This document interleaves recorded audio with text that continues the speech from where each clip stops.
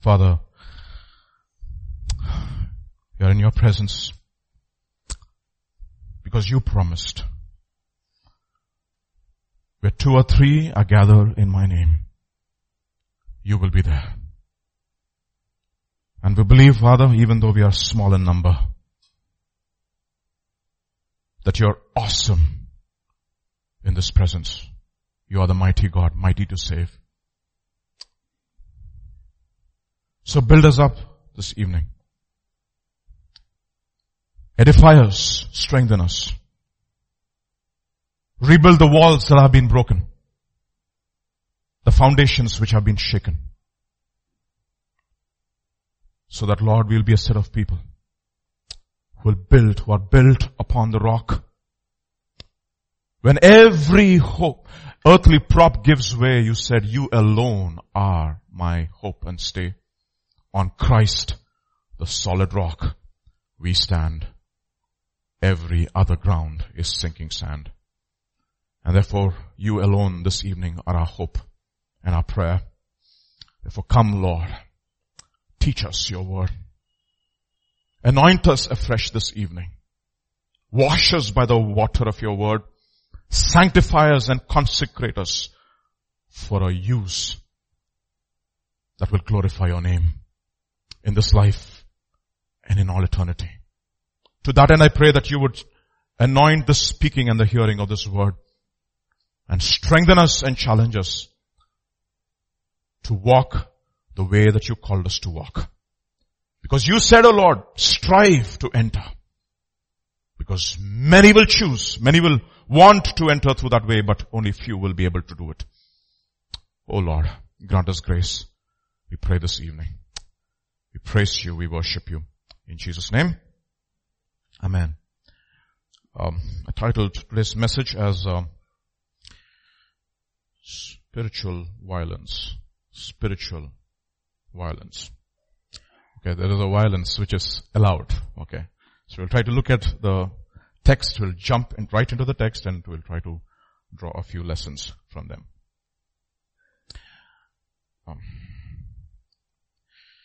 In Matthew chapter 11 verses 11 to 12. This is what Jesus tells the disciples of John when they come and John is imprisoned. And you know why he is imprisoned?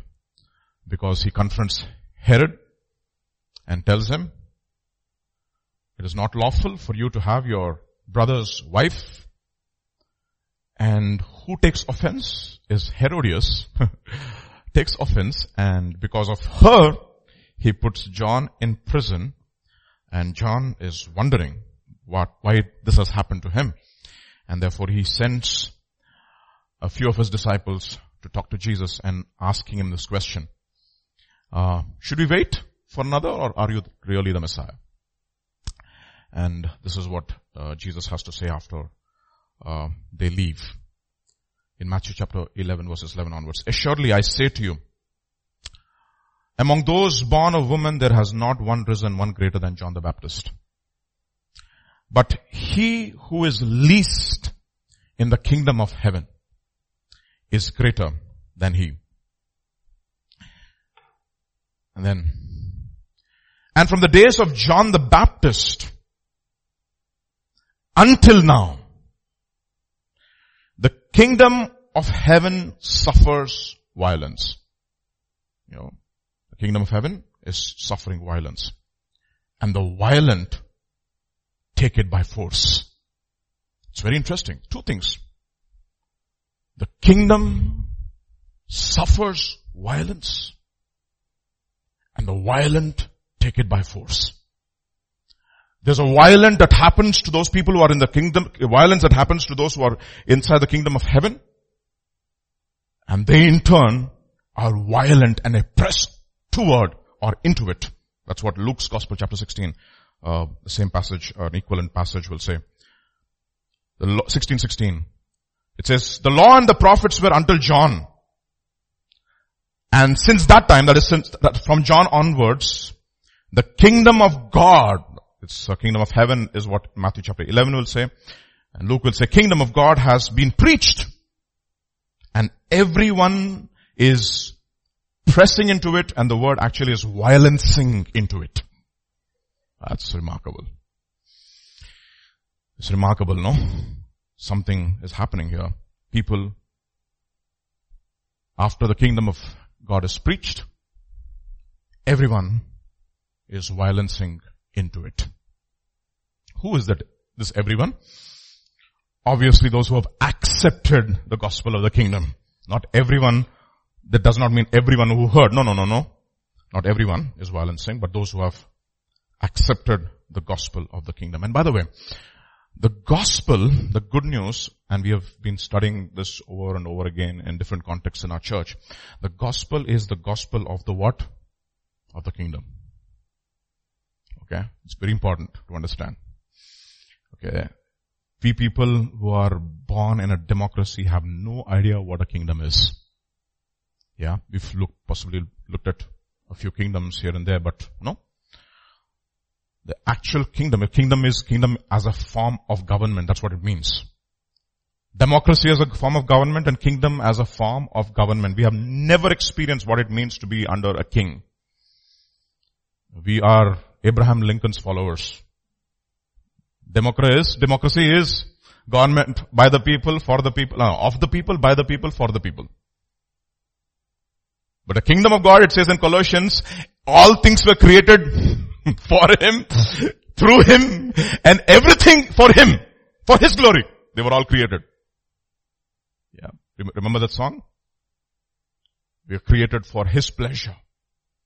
So we in the democracy, we have no idea what it means to be in a kingdom. And therefore we need to understand. It's a process, especially in this century, in which we live. We have no idea. I remember Pastor telling us, the other day in the men's meeting, he said, you don't have any idea what it means to be in a kingdom. And he was talking about an example of this lady, of this prince in the kingdom who falls in love with this girl and gets her pregnant, but she doesn't belong to the royal line. So he can't marry her. So he has a subject in the kingdom who is engaged to marry another one. He calls the subject and he tells him, you marry this lady. That's it. Period. And everything else, that guy is, all his dreams, aspirations, everything fall to the ground and he has to obey the voice of the king. Period. That is what it means to be sovereign. His will be done. That's what it means. Okay. So, the gospel is the gospel of the kingdom and we need to understand that very carefully.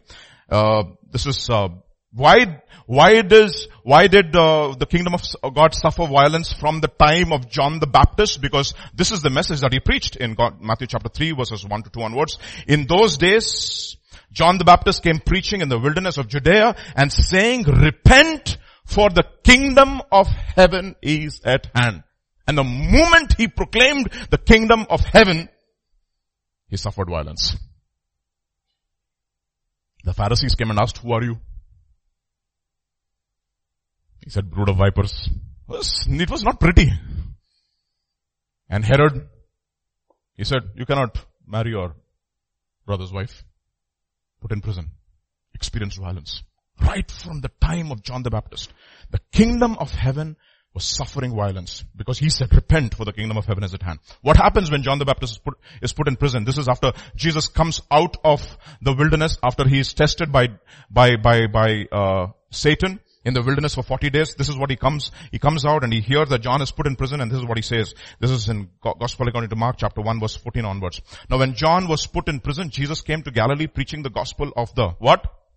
Of the kingdom of God, and saying, the time is fulfilled and the kingdom of God is at hand. Repent and believe in the gospel.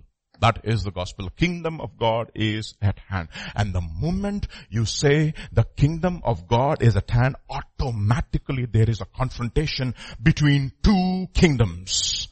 The kingdom of God and the kingdom of this world. The prince of the power of the air, who is the ruler of those who are the sons of disobedience. That's what Ephesians will say, chapter 2. It says, immediately a confrontation. And Jesus not only preached the kingdom of God, he demonstrated the kingdom of God. Look at what happens in the same gospel according to Mark chapter 1. After he he takes into his wing the 12 disciples. This is what happens. He goes to the synagogue and he begins to preach. Mark chapter 1 verses 21 onwards. Then they went into Capernaum, and immediately on the Sabbath he entered the synagogue and taught. And they were astonished at his teaching, for he taught them as one having authority and not as the scribes. Now there was a man in the synagogue with an unclean spirit and cried out. Till that day, the man was bringing the unclean spirit into the synagogue, but nothing was happening. Okay. And Derek Prince says, these days, if a man has got an unclean spirit, they will put the man out of the church. But Jesus doesn't do that. He puts the unclean spirit out of the church. And this is exactly what happens. Saying, let us alone, what have we to do with you, Jesus of Nazareth? Did you come to destroy us? And then you know what happens, right? Immediately he says, come out. And it comes out. You know what? They're all astonished and they say, what kind of a teaching is this? That he commands the evil spirits and they come out. Immediately there's a confrontation between the powers of darkness and the powers of and the kingdom of God. He demonstrates that. There's a demonstration of the powers of darkness and the kingdom of God immediately. Let me tell you something, no? As long as there is no disturbance in our lives, we have really not been apprehended by the gospel of the kingdom. Really, truly not.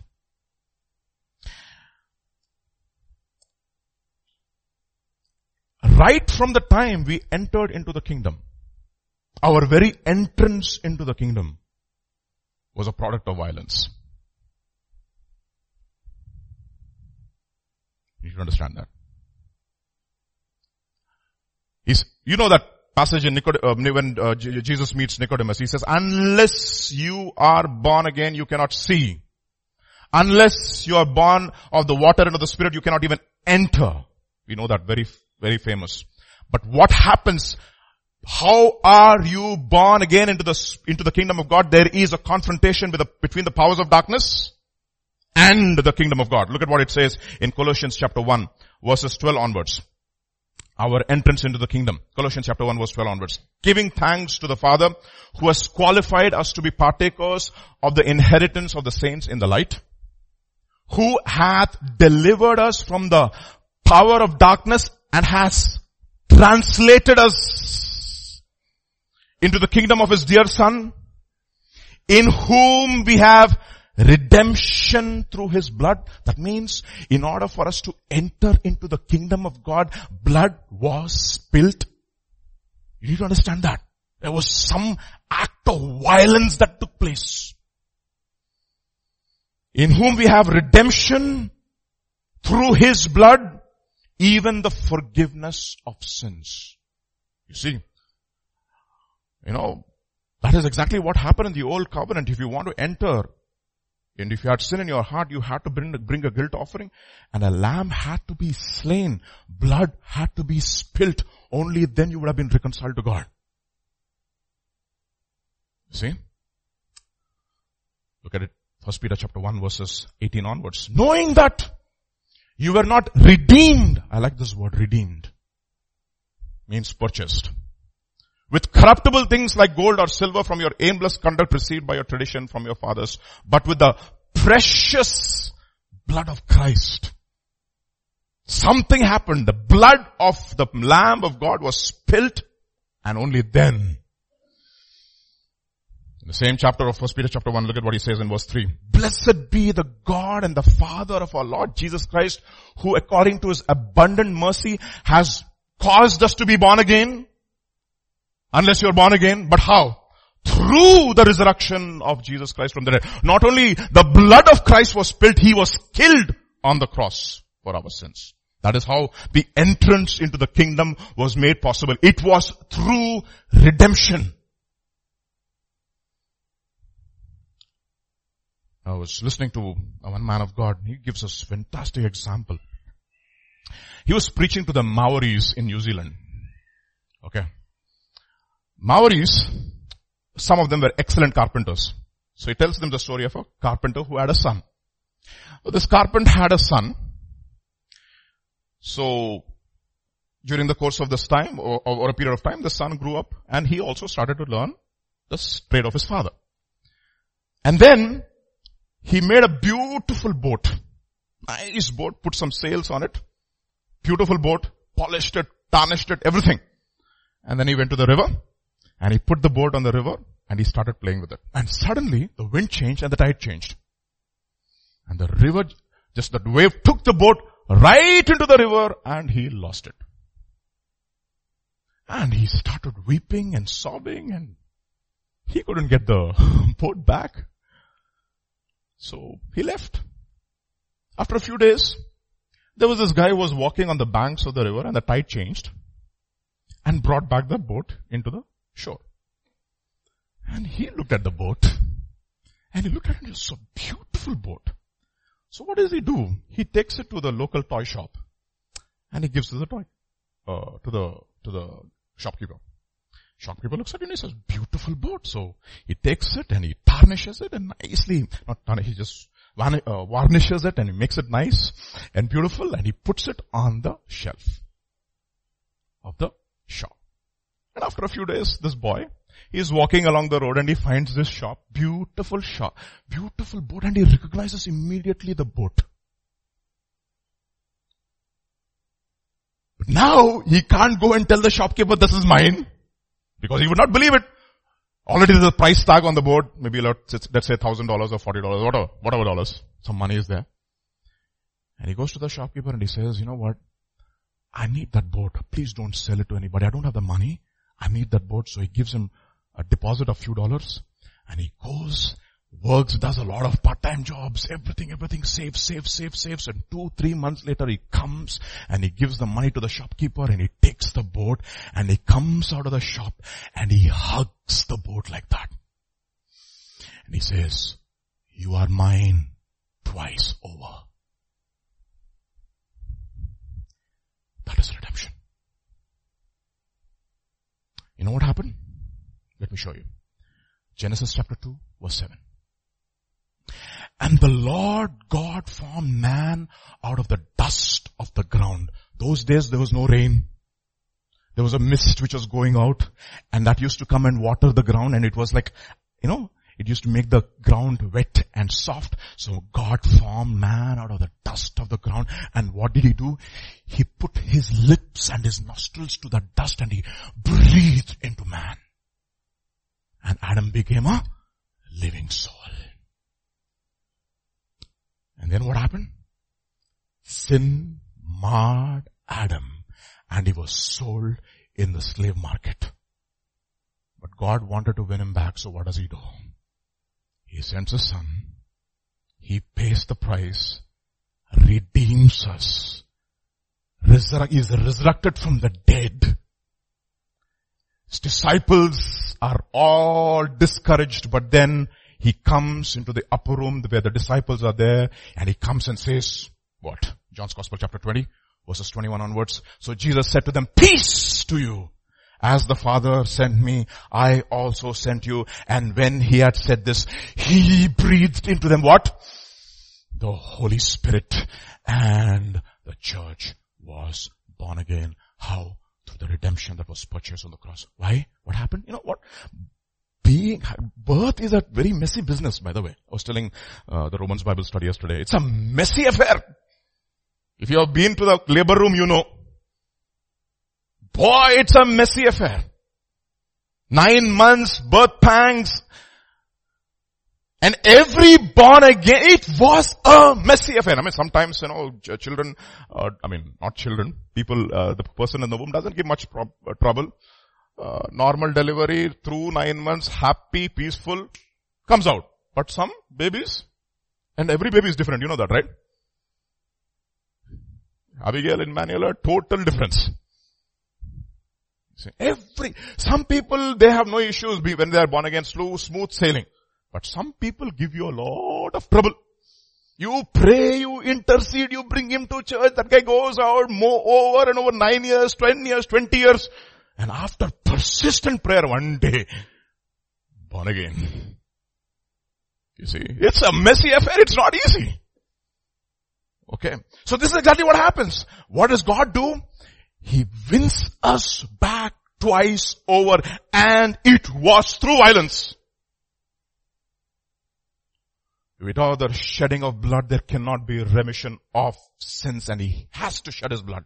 The precious blood of Christ as of a lamb, and He had to pay the penalty. You were redeemed, and you have been won twice over.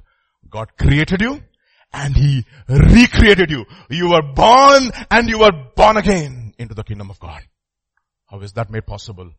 Through the redemption in Christ Jesus. By His blood we have forgiveness of sins. That is how we entered into God's kingdom.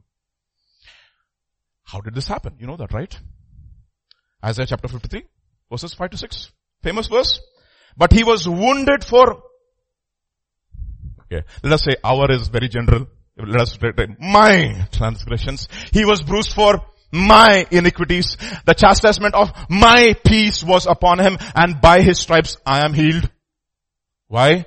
I was like a sheep going astray. I have turned to my own way, and the Lord has laid upon Him my iniquity. You know what iniquity? There's a very interesting word in the Bible. If you are there in our church, you know sin, transgression, iniquity. Iniquity means basically rebellion. Okay. The two words, iniquity means rebellion, and when Cain has an argument with God, he says, my punishment is what? Too much to bear. You know, the word punishment is also iniquity.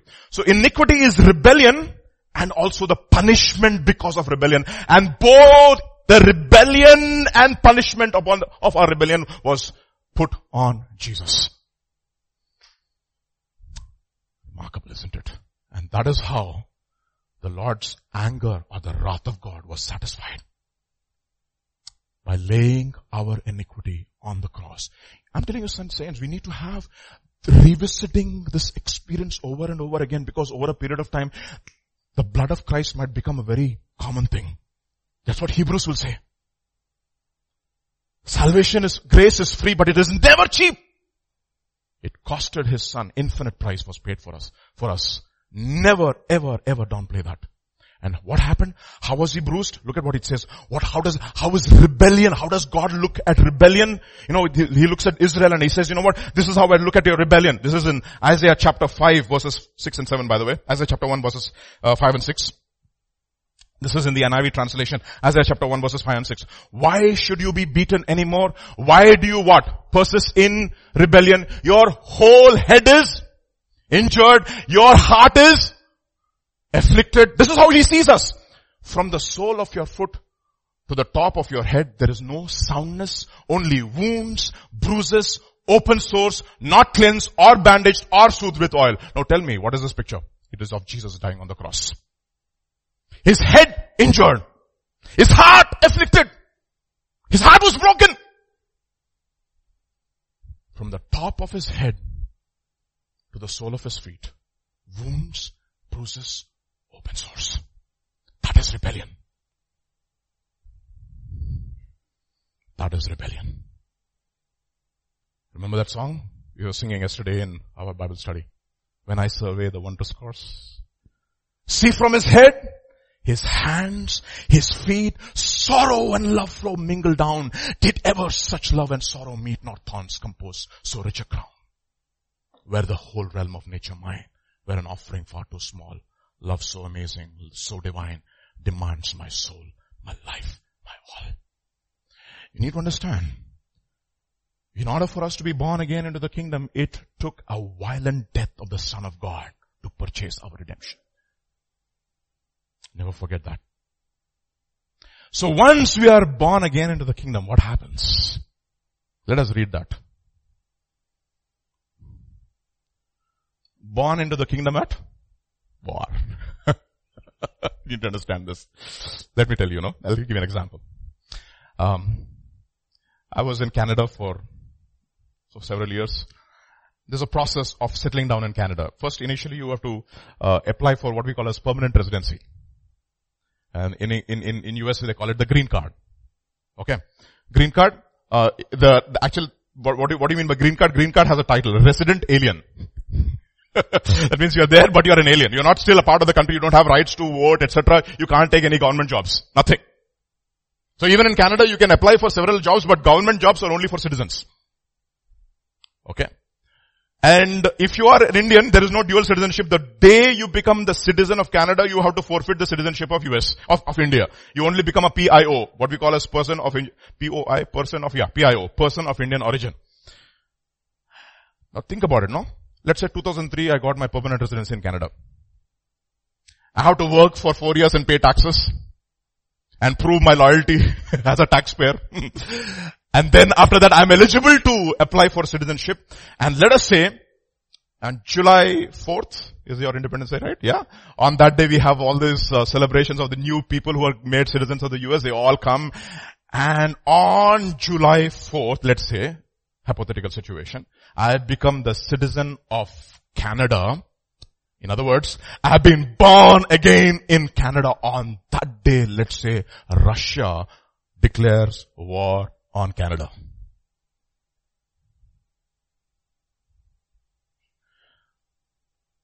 The government of Russia is opposed to the government of Canada. And now, I am a citizen of the government of Canada. I am an enemy of Russia. What has happened? I have been born into a kingdom which is at war. That's exactly what has happened to you the moment you were born again into the kingdom of God. You have been born into a kingdom which is at war. Unfortunately, many believers don't have a cotton picking idea of this. I mean, they're absolutely, I'll show you a figure sometime later. I don't want to go ahead of myself. So at ease. They have no idea that you are at war. And you know that, if you've been coming to our church, there is a threefold war that we have to fight. Look at what it says in 1 Peter chapter 2 verse 11. Beloved, I beg you, as sojourners and pilgrims, abstain from fleshly lusts which war, look at that, war against your soul. What has happened? Your flesh, your old man which was born of Adam, he has declared war against you. You know that? The flesh lusts against the spirit. The spirit lusts against the flesh, and they are at enmity against each other. You have a resident enemy inside of you. Literally, you're sleeping with an enemy. The old man. He's at war. Another system is at war with you. That is what we call as the world system, and we studied it in several contexts. In John's Gospel chapter 15 verse 18, if the world hates you, you know that it hated me before it hated you. In other words, the moment you are born again, there is what we call the status quo of this world, which has declared war against you. And they hate you. And then, there's another guy, in 1 Peter chapter 5 verse 8.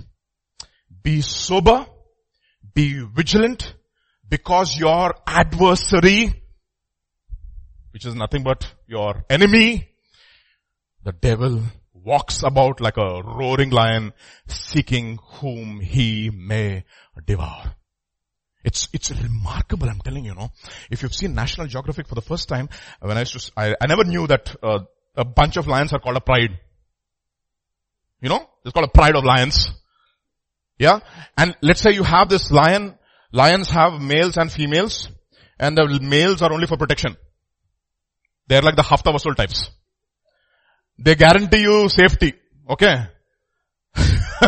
And they ask the females to go and work. And they will come and have their lion's share. So there's a male, or a couple of males, a bunch of males, and they protect the pride, so called, and the females are doing all the hard work. And then they have cubs through that. And then what happens over a period of time? You have this lion growing older and older and older and older, and this male lion, and he has no strength to actually protect his pride because he has to constantly fight competing prides. And there are males all around seeking to take over prides. You know what they do? They come, they fight with this old lion, chase that fellow out, And you know what they do? How do they take over the pride? You know how do they do it? They kill all the cubs. You have no idea. When I saw it, I said, what? Because they want to have a pure, clean bloodline. No competition. And this is exactly what is happening over. I mean, if you've seen the movie Simba, Lion King, right? You know what I'm talking about. Of course, we had Sir Elton John singing, who had no idea what circle of life is, by the way. He who has ears to hear, let him hear. Yeah. Be sober, be vigilant, because your adversary, the devil, is seeking someone to devour. So you have a pride of the enemy seeking you. Threefold attack. We know this, but I want to just look at 3 aspects of each of these things. How do we fight? How are we spiritually violent? When it comes to the flesh, there could be several strategies. One of the primary things in the church, how do we fight the flesh? Matthew 11 verse 6. Let's read it together. Blessed are they who are not offended because of me. You know, one of the best, let me not explain, let me just show you scriptures, okay? What happens to people when the word of God comes? I was telling the other day during the Tuesday Bible study, whenever the word of God comes, I said there's some people, there's a boxing match going on in the mind, okay? And they're just fighting the word. It's like, I want to punch this preacher. It's going on. And the person said, can you see that? I said, yeah. I can see that. People fighting the word. Jeremiah chapter 6 verse 10. And the NIV. To whom can I speak and give warning? Who will listen to me? Flesh, right? How do you fight the flesh? Their ears are uncircumcised or closed, so they cannot hear. The word of the Lord is what? Offensive to them. They find no pleasure in it because it challenges the fleshly desires.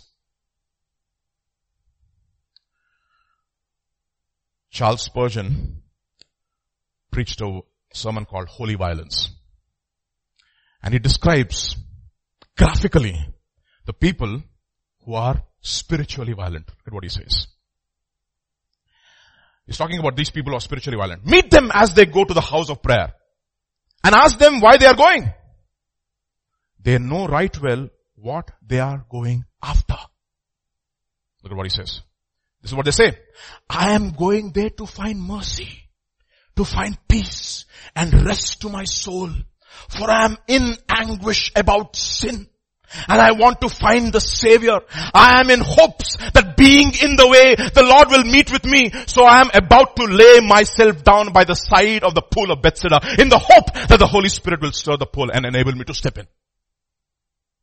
You know, I went recently to the revival meeting in the church. Pastor was preaching and he was telling, he said, during a sermon, not the entire sermon may not be for you, but there will be one specific line in the sermon when the Holy Spirit comes, He stirs up the water and you have to be ready to receive it. And by the way, the ESV has taken that off from your Bibles. The stirring of the pool of Bethesda. Think about it. Do you come with this attitude? Are you in anguish about sin? Think about it, no? How many people are really anguished about their sin? How do they come to the church of God? Lord, I'm at your pool, Lord. I'm waiting for the Holy Spirit to stir up the water so that I can get in and get whole. Do you have that holy desperation? No wonder our lives are shallow. What is that? I'm in hopes that being in the way. I'm hoping. How many people take church for granted? I'm hoping that the Lord will show me mercy. Do you come with that attitude? And the Lord has to show me mercy. Come on. I give him the tithes and my offerings and my attendance.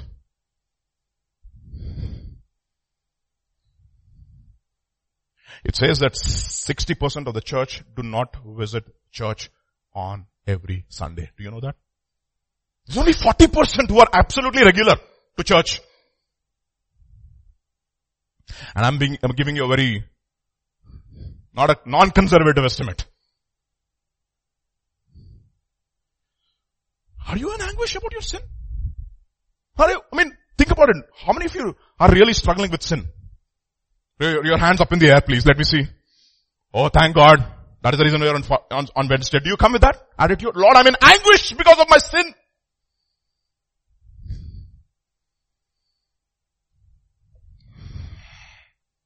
And I want to come and meet God.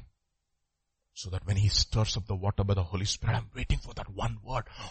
One word. This is how Paul describes. This is what we call as repentance. Is it offense or is there repentance? Is a question. 2 Corinthians chapter 7. For even if I made you grieve with my letter, I'm telling you honestly, many times I left the church grieving. I wish I didn't come. The other day I was telling Pastor, I was getting so restless, Pastor, I wanted to run. I wanted the sermon to get over. It was so convicting.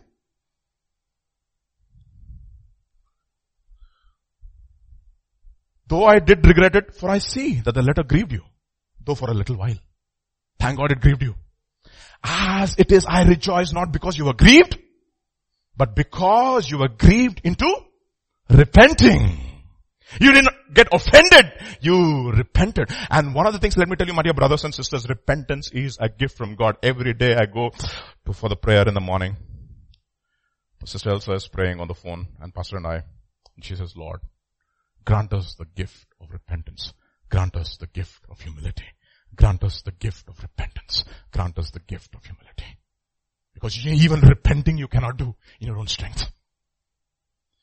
For you felt a godly grief so that you suffered no loss through this. For godly grief produces a repentance that leads to salvation without regret. Whereas worldly grief produces what? Death. For you see, what earnestness this godly grief has produced in you.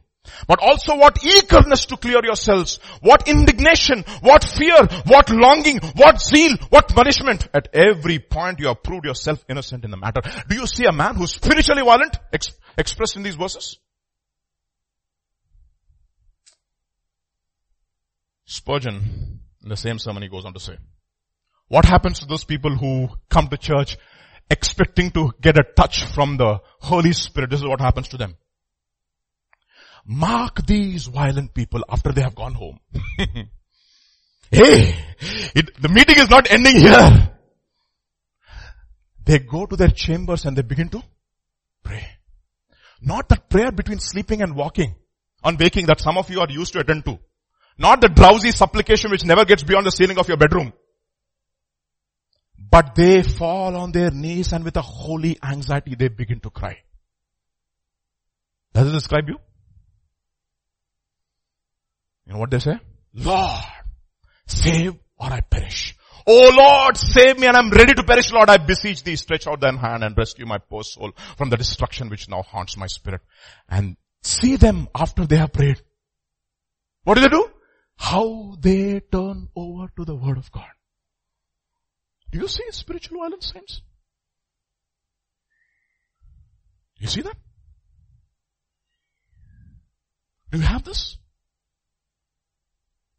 This describes a man. How many of you know a man in the Old Testament who was spiritually violent? Let me see.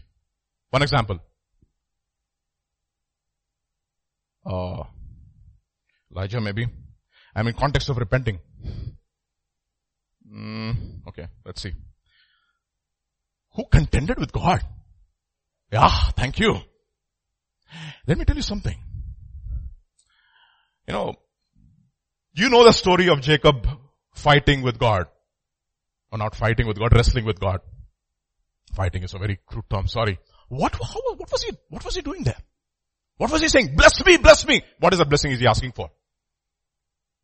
What is the blessing that he was asking for? It's recorded in Hosea chapter 12, by the way. Look at this is Jacob, the spiritual warrior.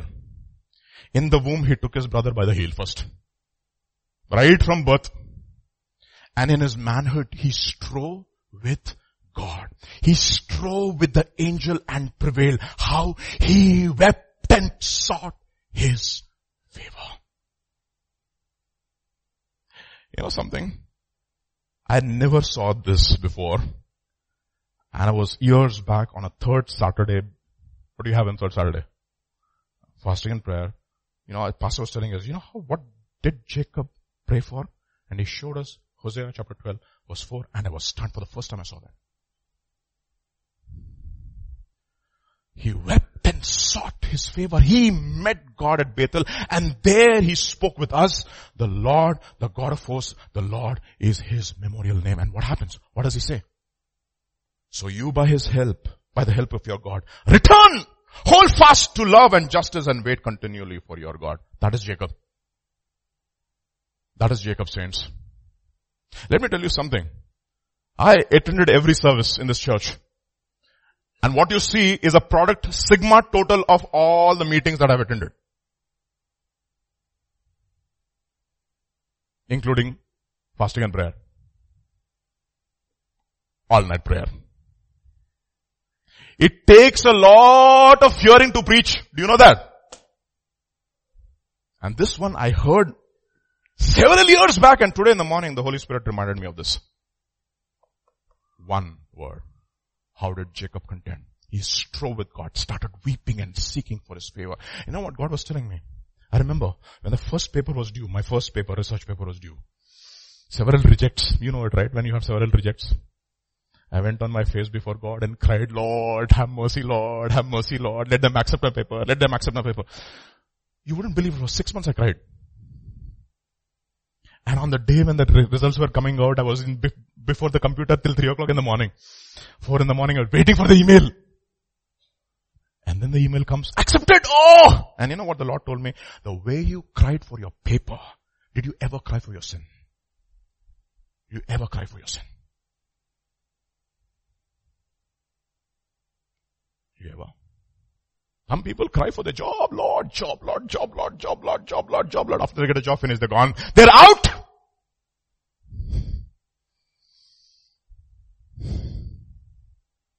Let me tell you something. There is no passivity in God's kingdom. There is only earnestness. There are 4 categories of people. And if you know geometry, plain geometry, very nicely described. Let me give you a tutorial on geometry. This is what I call an acute angle. These are the people who are earnest. They're like this. They're waiting for the Holy Spirit to stir up the waters. What do they call us? Acute. Acute. You know what the word acute means, right? Sharp. Toward the preacher. Writing down notes. Absorbing everything. Going back home. Fighting with the word. Wrestling with the word. And there we also have another set of people called as obtuse angle people. They're like, no, like this, and they fall asleep. Obtuse angle. You know what obtuse means? How can you be so obtuse? Indifferent. That's what it means. And there is a third category of people, what we call as right angle people. Stoic. Millions and upon millions on the valley of indecision. Nothing can move them.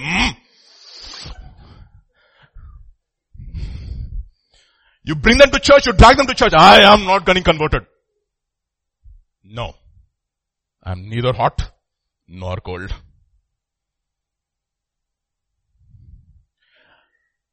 And it's not going to take a long, it's like this. First you are like this. Then you become like this. And then you become hardened. That's exactly what happens to you. Spiritually. Geometry teaches a lot of things, by the way. It's good to learn math.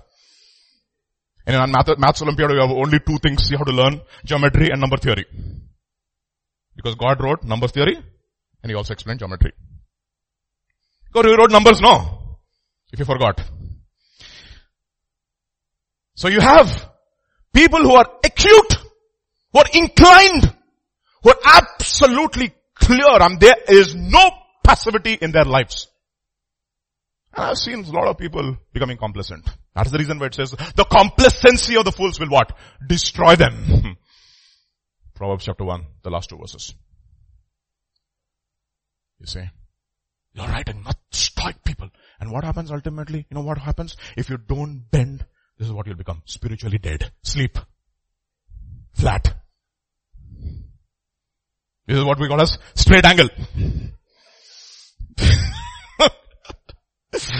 This is actually not right angle, this is wrong angle.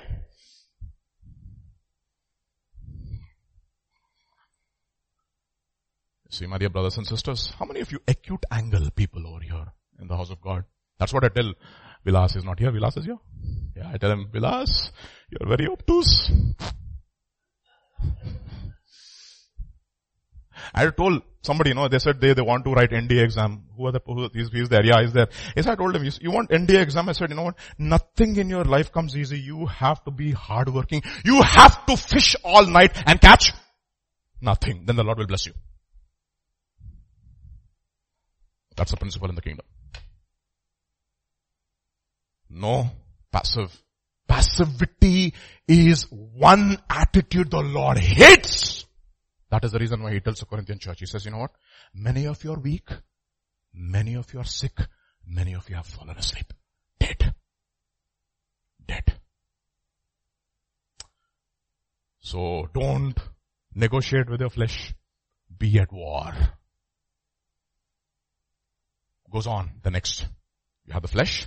Just giving you small pointers what I learned in my life. Romans chapter 12. How do you fight the world? Do not be conformed to this world, but be transformed by the renewal of your mind. And that by testing, I love that in this translation, I think it's the NIV or ESV if I'm right. And that by testing, you may discern what the will of God is, what is good, what is acceptable, what is perfect. Don't compromise with the world. In other words, don't compromise on your standards. Look at what it says, 1 John chapter 2. Do not love the world or the things in the world. If anyone loves the world, the love of the Father is not in him. For all that is in the world. What is all? All. Okay. That is in the world. The lust of the flesh, the lust of the eyes, and the pride of life is not of the Father, but of the world, and the world is passing away and the lust of it, but he who does the will of God abides forever. You know what it means? There's one question I need to constantly keep asking myself. Am I compromised or am I consecrated? Compromised? Did I cut corners in my life? Or am I absolutely strong on my convictions?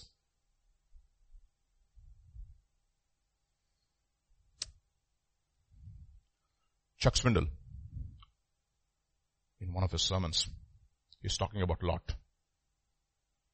This is what he says. Stay alert to subtle hints.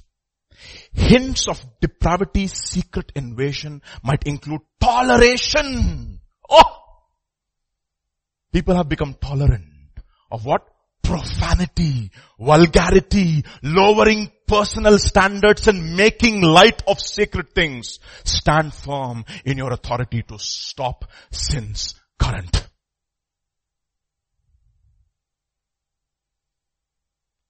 Let me ask you this question, and he says, has your sword become blunt? The sword, which is the word of God. Has it become blunt or does it still cut? Have you compromised? Yes, very interesting, right? I remember the first time when we had satellite television in our country. It was in the 1990s. We used to have Bible study in one of our relatives' home. And they had Star TV for the first time. I mean, not for the first time. The very first time when they Star TV came, they had the cable connection in their home. And we used to gather in their home for Bible study on Sunday evenings.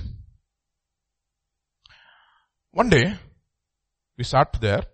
My uncle who takes the Bible study still didn't come, so we switched on the television. Flipping through the channels. And it was like, we used to have, da, da, da, da, da. We used to have those version, right, those days. And suddenly when we had all these options, all our eyes are glued, Star TV, Star Sports. And suddenly we had this, whatever, Star TV, you had this Bold and Beautiful. Suddenly Bold and Beautiful came in that, suddenly there was one scene which was there. And immediately my aunt, she took the television remote and switched off. Okay. She could not tolerate it. They said, what nonsense is that? Just switch it off. Chee! And now, I go to my uncle's home after several years. Item numbers going on. And what happens? They're all sitting around the table, eating food and watching item number. In 15 years. What you could not tolerate 15 years earlier, you know what has happened? Slowly, chalega. The standards have come down and down and down, and you cannot even blush anymore.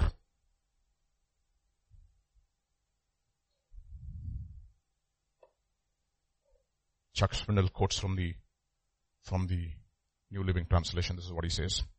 Carefully determine what pleases the Lord. Take no part in the worthless deeds of evil and darkness. Ephesians chapter 5 verses 10 and 11. Don't touch it.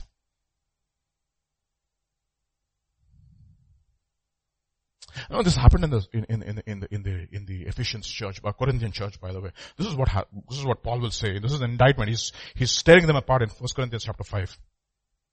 Verse 1 onwards. It is actually reported that there is sexual immorality among you, and such sexual immorality as not even mentioned among the Gentiles. Your standards have become so compromised. Now it is worse than the Gentiles.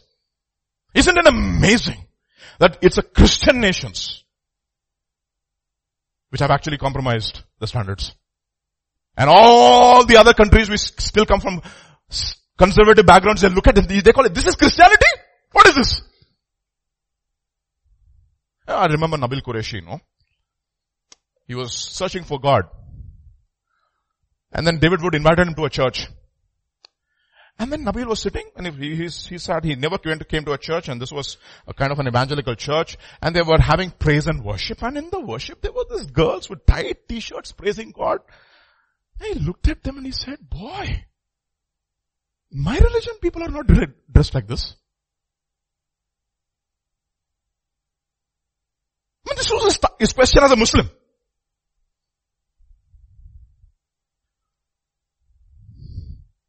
Sisters, I was listening to, sometime back, Rishi and I were having a discussion, and he said, Anna, when a girl comes to my office and she's really skimpily dressed, and if she's not a believer, and if she's a Hindu, you know what, I can see it and I can have pity on her, but if a believer girl comes to the office and she is dressed in a skimpy attire, you know what happens? I can immediately see rebellion in her. I can immediately sense that.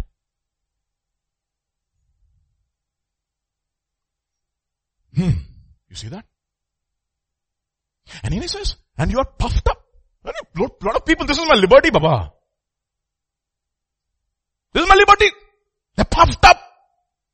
They have not mourned that he who has done this deed might be taken away from among you. For indeed, as absent in the body and present in the spirit, I have already judged them who has done this deed. And you know what he says? In the name of our Lord Jesus Christ, when you are gathered together along with my spirit and the power of our Lord Jesus Christ, deliver such an one to Satan for the destruction of the flesh, and that the spirit might be saved. Oh, I don't know how many people can survive this in today's church.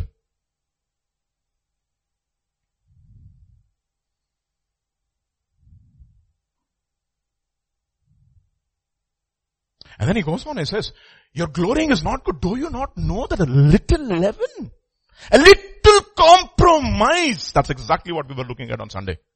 A little leaven of worldliness. Leaven the whole lump. Fight that leaven. Are you compromised? Are you consecrated?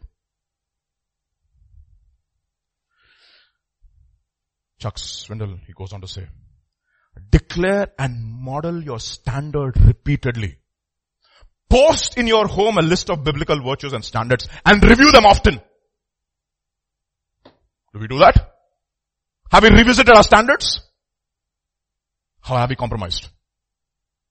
You know it. I know it. Commit yourselves. This is again quoting from Deuteronomy chapter 6 in the New Living Translation. Commit yourselves wholeheartedly to these commands. Repeat them again and again to whom? To your children. You know, sometime back, Justin and I, we went to this James Bond movie. Okay. And this was after we came to church, by the way. Let us be honest, candid. We went and saw this movie. And then you know, James Bond is a MI6 agent and he's got a lot of other things also up his sleeve. So the scene comes and Justin is looking at me like that. And I'm like, I didn't observe, I just looked at the screen and I just let it go. After the movie was over, and she said, why were you watching that? I said, honey, there was only an implication, nothing explicit. Implication. And she made a very powerful statement. I'll never forget that. She said, will you be okay if Abigail watches that?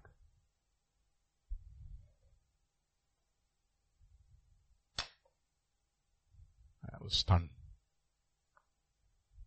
I have no answer for that. Look at what it says in Matthew chapter 18.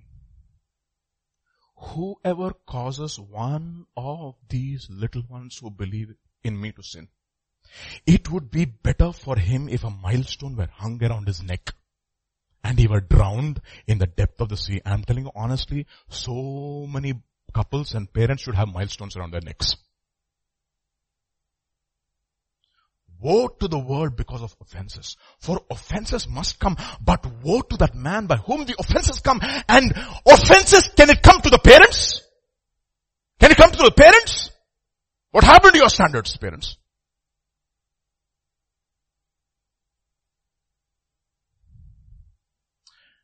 In this context, look at what he says, Matthew chapter 18. If your hand or foot causes you to sin, be violent against it. Cut it off! You know why? Because your children are worth it.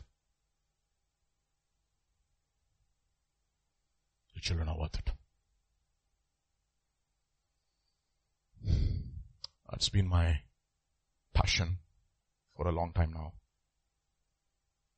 I remember Pastor telling me, I used to go in the car.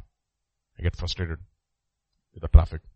Matrubhasha comes out, but not obscene language, but intravidu. The pastor looked at me and he said, Vijay, next time you open your mouth like that and Abigail is watching, she will also say, intravidu. That intravidu will go somewhere else later on.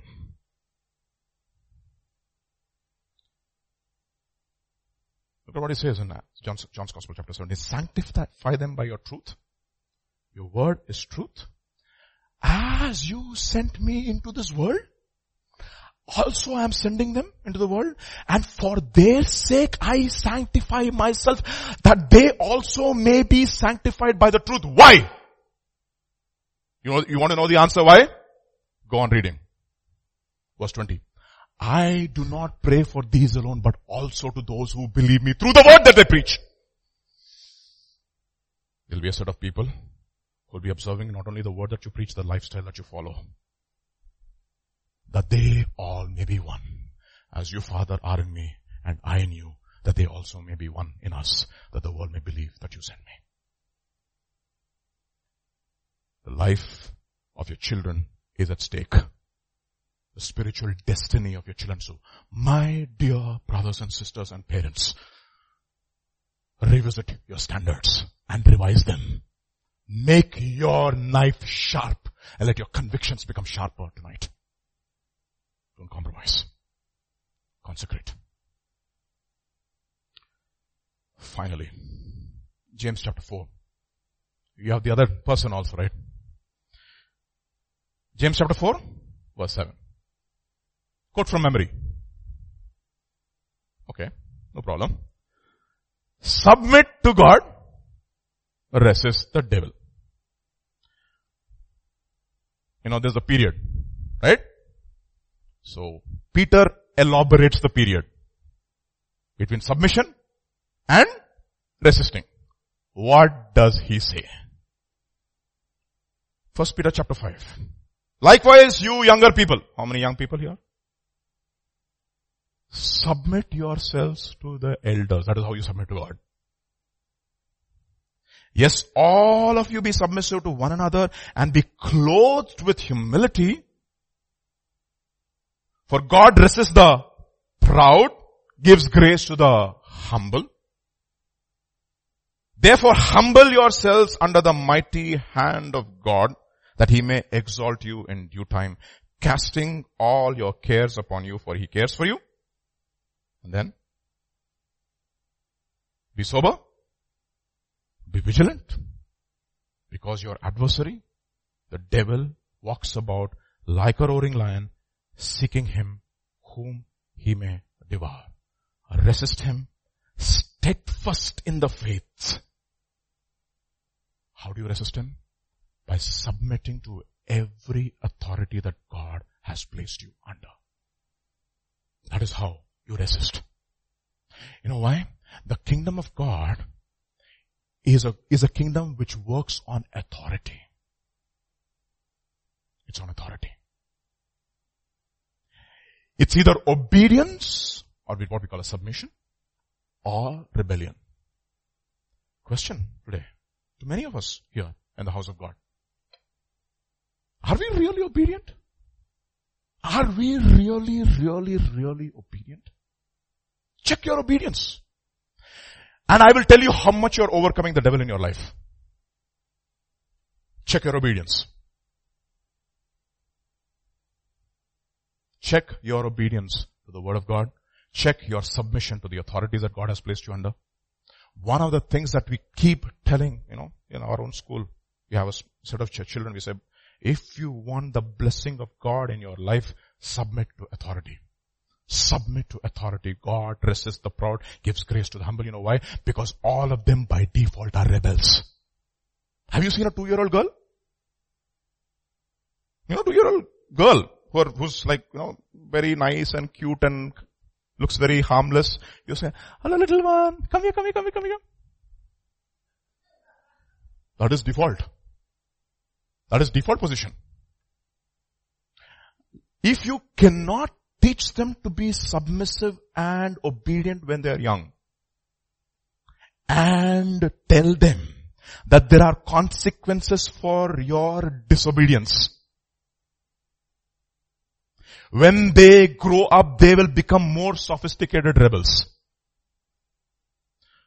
Let me tell you, in my home, long time back, right in front of my mother, I said some word, Sanskritam. And she heard it. And you know what? In my home, we were taught to obey. And he said, what did you say? What did you say? Karana? And she brought karam from home, from the kitchen. Nalu chupichu.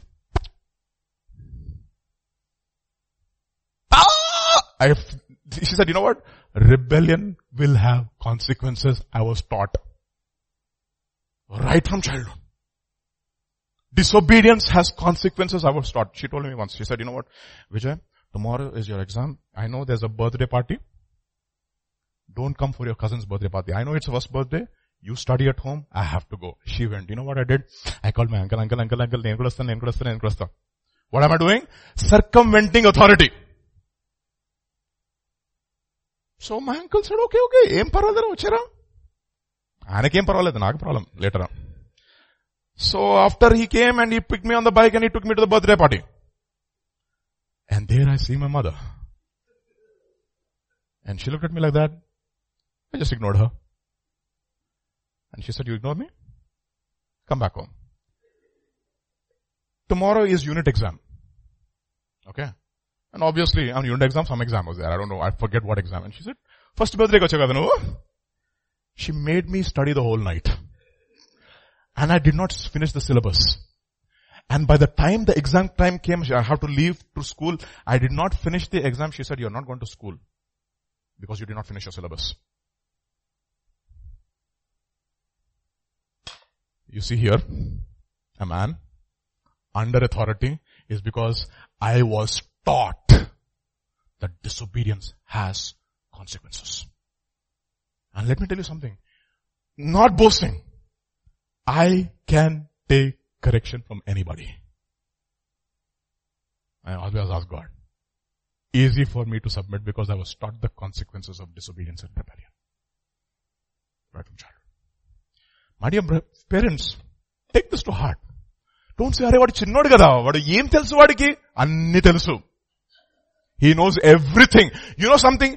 You tell your, Derek Prince gives this example. He says, you know what? Tell your daughter, you know what? You cannot eat biscuit. No biscuit for you. Okay? Don't ask me. And suddenly, after a while, your friend comes home for a snack. Suddenly what will happen? Right in front of your friend, when you take the biscuit packet and serve, "Mummy, can I have a biscuit?" And then you are like what? Embarrassed. And you have to give a biscuit. They know very well when to catch you. There are two dirty words, Derek Prince says, in Christianity. Two dirty words. Manipulation, domination. And every rebel by default is a manipulator. Not robotic manipulator, human manipulator. Right from childhood. And you don't treat your children. I want to go into this because I want to stop here. That's a completely, it's like a seamless topic. You have to teach that. Because it's a huge topic. But I want to tell you something. Learn to yield to authority. Learn to be accountable. Learn to submit. And it will go well with you. Otherwise, you know what God will say? You're just like the devil. Rebel. And that fellow will come, nicely devour you, and you have no idea that you are being devoured by the enemy. Because both of you are proud. And you know, let me tell you honestly. So many people in Christendom absolute lose electrons.